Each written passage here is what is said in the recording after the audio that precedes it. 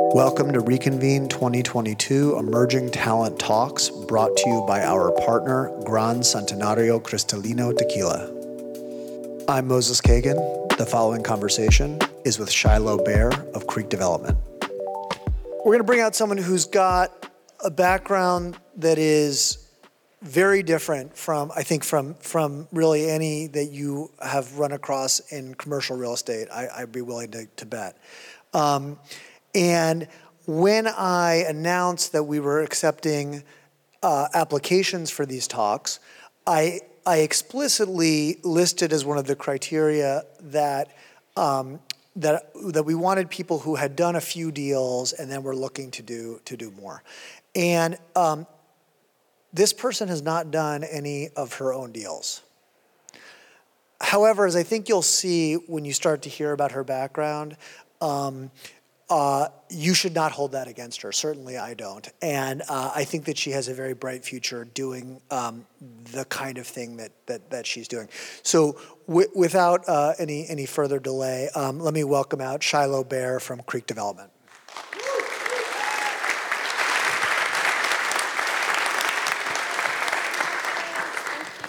Thanks for having me. Oh, it's my pleasure, our honor.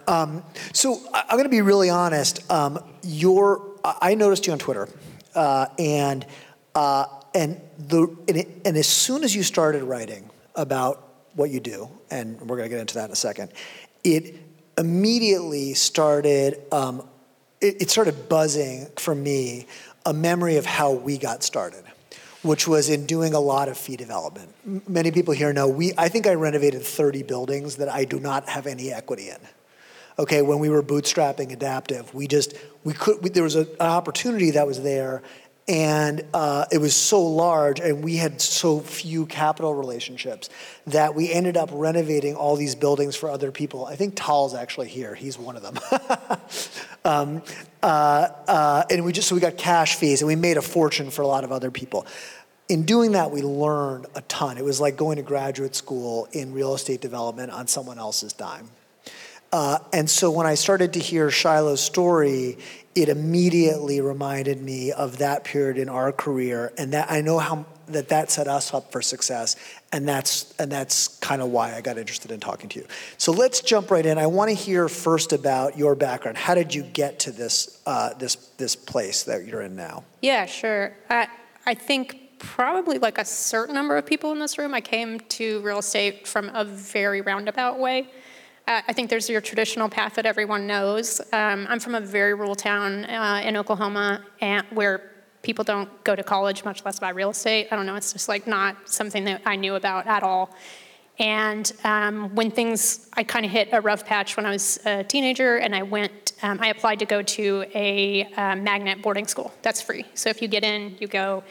That feeds into the University of Oklahoma. I got there, and I was just like, I'm just going to study engineering because there are a lot of scholarships. I can figure out how to pay for college. I had a really good advisor that was like, you need scholarships, so this is your path. And then I graduated, and like engineering just wasn't a fit for me, But I just want to say how remarkable that is. First of all, you're a teenage woman coming from a rural town in Oklahoma, getting yourself into a highly competitive STEM boarding school, and then going and studying engineering. Thank you.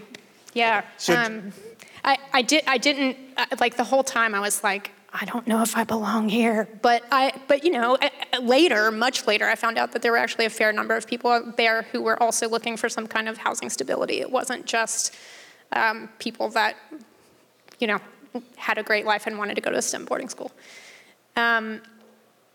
So I ended up in construction. So I had done a summer program at University of Oklahoma at UC Berkeley, and so I ended up in the Bay. I went there once, and I was like, this place is beautiful. I'm definitely coming back. I'm going to figure that out.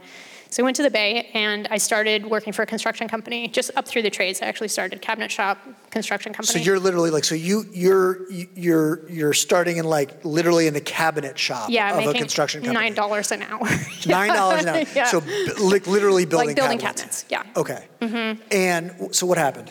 That cabinet shop partnered with a construction company. I knew CAD, so I started getting pulled into doing design and construction management, managed a couple small residential projects, moved on to doing bigger projects, started doing operations for them, all the hiring, like a lot of the logistics. And I just felt like I was outgrowing them, so I went to work for, thank you.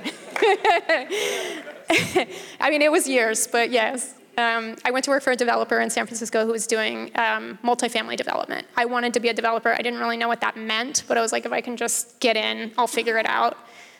So they were like, do you know how to scout land and do entitlements? And I was like, yes. Let me Google that. So, it was a lot of fake it till you make it, but we've all done that. Yeah, I figured it out, and they were a good team. They were a small group. They built multifamily and repositioned large multifamily. I learned from those two projects, those two jobs that one, I did not want to do high-end residential, and two, multifamily in the Bay Area is super competitive. I started my own firm in 2016. So let's talk about that. So you're working for this multifamily developer. Yeah. You realize you don't want to be in that business, but you learned from them. I did, yeah. Okay. And I think the biggest takeaway I got from them was about land entitlement and how that's such a key to the work that we still do today. So then you decided to go off on your own. I did. And talk to us about that decision. Did you have savings by that point? Did you have customers? How did you get the courage to make that leap? Yeah, I did not really have much of either of those. I wasn't loving the place that I was at for a bunch of reasons that were unrelated to the work. I loved the work, and I knew I wanted to go on my own eventually. And when I had wanted to earlier, it was kind of too deep in the recession. It just felt like timing wasn't good, and I could just feel the economy picking up. So I knew. In 2016, I was like, okay, we've got some steam behind us. I can figure it out. And so you go off on your own, and what is this firm that you create? What does it do to start with? It's called Creek Development, and my idea was we were going to do developments, even though I knew that was going to take a while. So aspirational naming, but I just started calling relationships I knew. So I called architects and I was like, do you know anyone? I knew I wanted to be in the commercial space. I hadn't really done that much work in commercial, but I just called people and said, do you know anyone who needs this type of work? And excuse me, and what kind of work was that? I didn't really know, but I knew it wasn't multifamily and it wasn't residential. All right, so but it's construction management, right? It's construction management, yeah. So design and construction management. And entitlement. So what was very fortuitous is just almost right out the gate, I met two developers who do a lot of work in the Bay Area who generally do industrial repositioning. So they were buying very old industrial assets and at that time converting to creative office or live work. There was a lot of those projects. I just kind of got in, and I think they liked because I was really scrappy. They're in it to make money. I'm like, yeah, you don't need this, you don't need that. Here's the least that we can do to this building to get it where you want it to be. So walk us through what that, you've done many of those projects now, but maybe walk us through a prototypical one of those. What is it, when are they coming to you? What are you doing? How long does it take? All of that stuff. Yeah, it's changed a little bit, but the theme that's the same is we're usually, I'm coming in very early, so they're looking at a property. We're often there at their first walks. I'm giving them feedback on, I'm just checking stuff out that is kind of like boots on the ground. What kind of utilities do you have? How easy is it going to be to upgrade them? What do your lot lines look like? What do you actually have to do to the parcels? So we're looking at the structure, we're coming in, we're doing, if they decide to buy the property, we're usually doing all the due diligence, a lot of the planning. If we're demising, we're coming up with demising plans, and then all the entitlement work, TIs, and then they sell. So you're walking them through that entire project. So effectively they're making the decision to buy the building. Yeah. But otherwise, and of course agreeing with you what is going to be built. Right. But then more or less injecting cash, and you are the one who's sort of carrying that project from there to when it's ready to be leased. Not on every single one, but yes, that's our general, that's kind of our prototype. So you started out doing this, and you met some very active developers and so how many of those type projects have you done, those construction type management projects? Probably 50 or so at this point. So this is what I'm talking about. Thank you. Oh, you guys are so sweet. Yeah, so it has been my experience that when someone does that, that's hard. Yeah. Like there's a lot of our businesses, like, and everyone here knows it, is like a lot of our businesses like Taste Like Chicken. I'm stealing this from Brent Beshore. It's like creating the organizational docs and raising money and filing taxes. We all do that almost whatever asset class we're in, all that stuff. Okay. The not Taste Like Chicken part, the hard part, the thing where the edge is in this. And in my experience, you do not get that edge from, you can't read it in a book, you can't walk one or a couple of sites and learn it. You have to just get in there and do it a lot of times and come up with a bunch of little tricks. Mm-hmm. And so when we started to talk and then I started to learn how many of these that you did, again, this is where it starts buzzing for me that maybe that there is some edge here. Yeah. Yeah, I mean, we get, these really interesting logistics questions. Like, somebody has a property, it's got 5 parcels, it's underpowered. So, we're looking at it and we're saying, okay, you need to get more power and you need fire sprinklers. But if you wait to merge the parcels, you can get 1 new service per parcel, then you can merge them, then you can do your fire sprinklers, so you're only doing 1 fire sprinkler service. So it's like, it's actually saving people a ton of money just to think through the logistics of the process. Which you would only know if you had done this a bunch of times and stepped in all of the different potholes. Yeah, exactly. Okay, so you've done 50 of these, and over time it's not just you anymore, right? Yeah, I've built a team. I have a team of 8 right now. We're mostly people who don't really have a real estate background or even necessarily a construction background.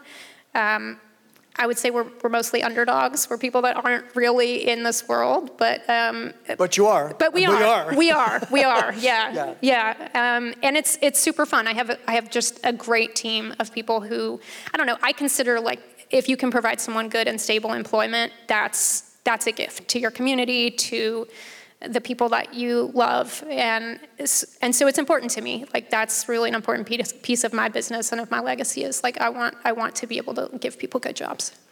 So you got this team now, and you've done a lot of work together. Yes. And but it was called Creek Development, not Creek Project Management. Yes, I know. Again, aspirational. So now, as any of us do, who with the skill set that you've got, you're starting to think about okay, how do I actually get on the equity side of this? Right, exactly. Because you probably made people a lot of money over the years. Yes, they'll tell me sometimes how much. They shouldn't do that. That's so cruel. Ouch. I know, it hurts. It hurts my core. So tell me about that process of trying, because that, I mean, I just said it's the Taste Like Chicken part, but from your perspective, actually, maybe it is complicated. It is. Everything I do is brand new, so, I don't even know who to ask a lot of times. I'm just making my way through the world. So we started by doing small developments off our balance sheet because that's something I understand. I've bought multifamily in Oklahoma where I lived.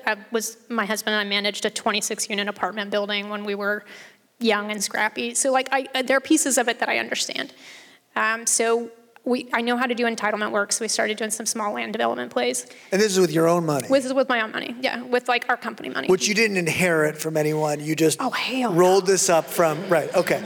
So I'm just, because you say this in a self-effacing way, and then I'm sitting there going, because living in the Bay Area is not cheap, and you have all these employees, and you're generating cash flow, paying the employees, paying taxes, because it's a very tax-efficient business. Yes.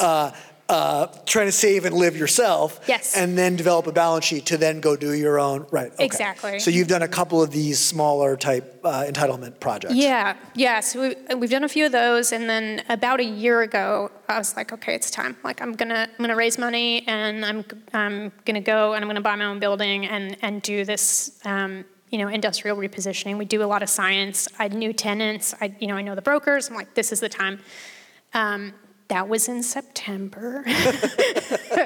I had been looking for deals for a while. I had a couple that I really liked, that I thought were good. I had got one in contract in January. I had been slowly raising.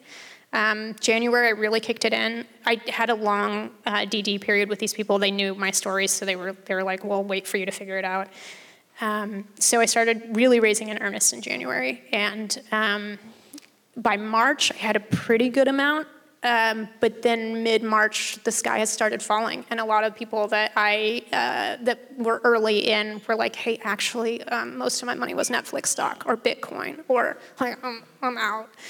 And it turned out that the people that were left were like the real estate people who they know me, they know my process. They were still in, but they really wanted it to be an all equity deal because this particular one was hairy and it needed time, and debt adds risk, and so I just kept raising.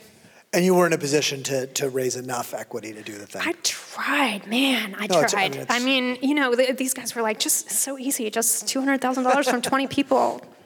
And I was just like, oh my God, no. It ended up being like $50,000, like in 40 checks. I mean, it was a lot. It was a lot, and it was unexpected. It was the people that ended up coming through were not. I had my list. By the end of it, it was like the plumber I work with, like seriously, it was like contractors and, just people I met along the way who knew me. Well, and a lot of us have had similar experiences of cobbling together those first checks. It's not easy. And I would say, and did that one go or not? It did not go. For those of you who follow me, it was painful. It took a while.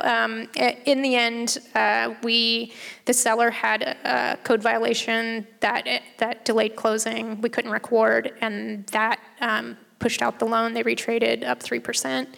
At the same time, several of my LPs were just like, I think if you just back out now, you can still get this deal in 9 months, and you'll be happier. So I bailed.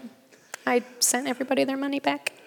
Which is a sad feeling. It was very sad. For how much I worked on it, it was very sad. But I think, and it's probably not going to make you feel any better, but timing-wise, actually, maybe not the worst thing in the world. I think it was actually great. I think it was one that, had I closed when I did, I'd have some regret about it. And I also think it is still out there. Like, there are still deals. And, we call people for deals. We do a lot of cold calling. And people that wouldn't talk a year ago are now calling us and saying, like, hey, does your offer still stand? I'm like, no. Not that offer. No. We might have another offer. It doesn't. But, yes, I'm happy to talk. Yeah. So I do think there's going to be, like, it feels like it's loosening. I feel like there are better deals. There are things. And honestly, had it gone perfectly, I wouldn't have learned nearly as much. Like, having, like, stepped in every hole and made every mistake, I learned an incredible amount.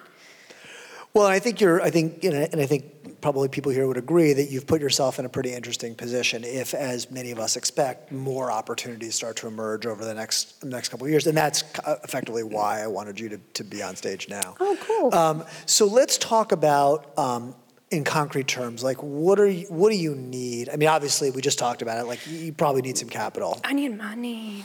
Yeah. No, I need a capital partner.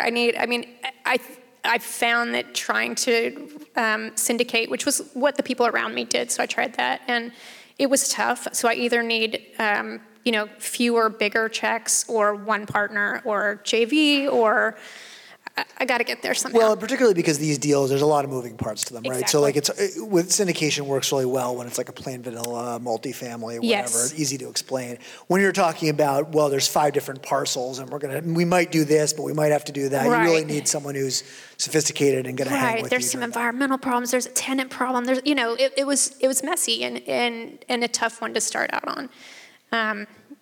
So one or more capital partners, one thing. Yes. Yeah. Other things that we or people in this room might be able to help you in terms of helping you on your journey.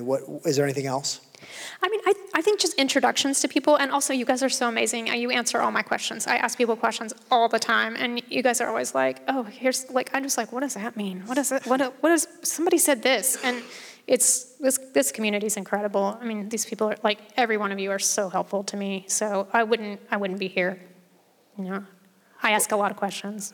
I know. I mean, me too, and I found I too have found it valuable. I will say so. In my partnership I have a partner. I raise the capital and I do the acquisitions, but my partner does all the design and construction management, very much like you do. Amazing. And so, in talking to you both before this and also today, it occurs to me, and we talked about this backstage too, it occurs to me that someone who is a deal person, who maybe has capital relationships, but who is lacking that edge or whatever it is, the ability to actually get your hands dirty and go turn around an industrial building, might be someone who would be interesting for you to partner with. That would be great. If you're out there, come find me. If you can introduce me. Yeah, that's 100%. I don't have the finance background. You know, I was piecing together an Excel model that y'all would have been shaking your head at. But I got there, you know. I mean, I'd never seen a deck before. Like, I was like, can somebody send me a deck so I can copy it? So, you know, we're like, I finance, leasing. I don't have a ton of experience leasing. So anybody that has that background, that's helpful too. So I think, I mean, I just, and maybe just turning to the group here. I mean, I think it has been my experience that I have frequently run across people who, you know, maybe grew up at a country club, maybe went to a good school, whatever it is, who have the financy part of it down, maybe worked in acquisition somewhere, but don't really have any kind of like a differentiated lens, let's call it, to you know, on real estate. And so when I met you, it was like, oh, this is the differentiated lens, and so maybe we're putting a billboard up here to say that if there is someone like that out there, like maybe it'd be worth talking to you. Thank you. Thank you. Thank you so so much. much. This is so cool. You guys are incredible.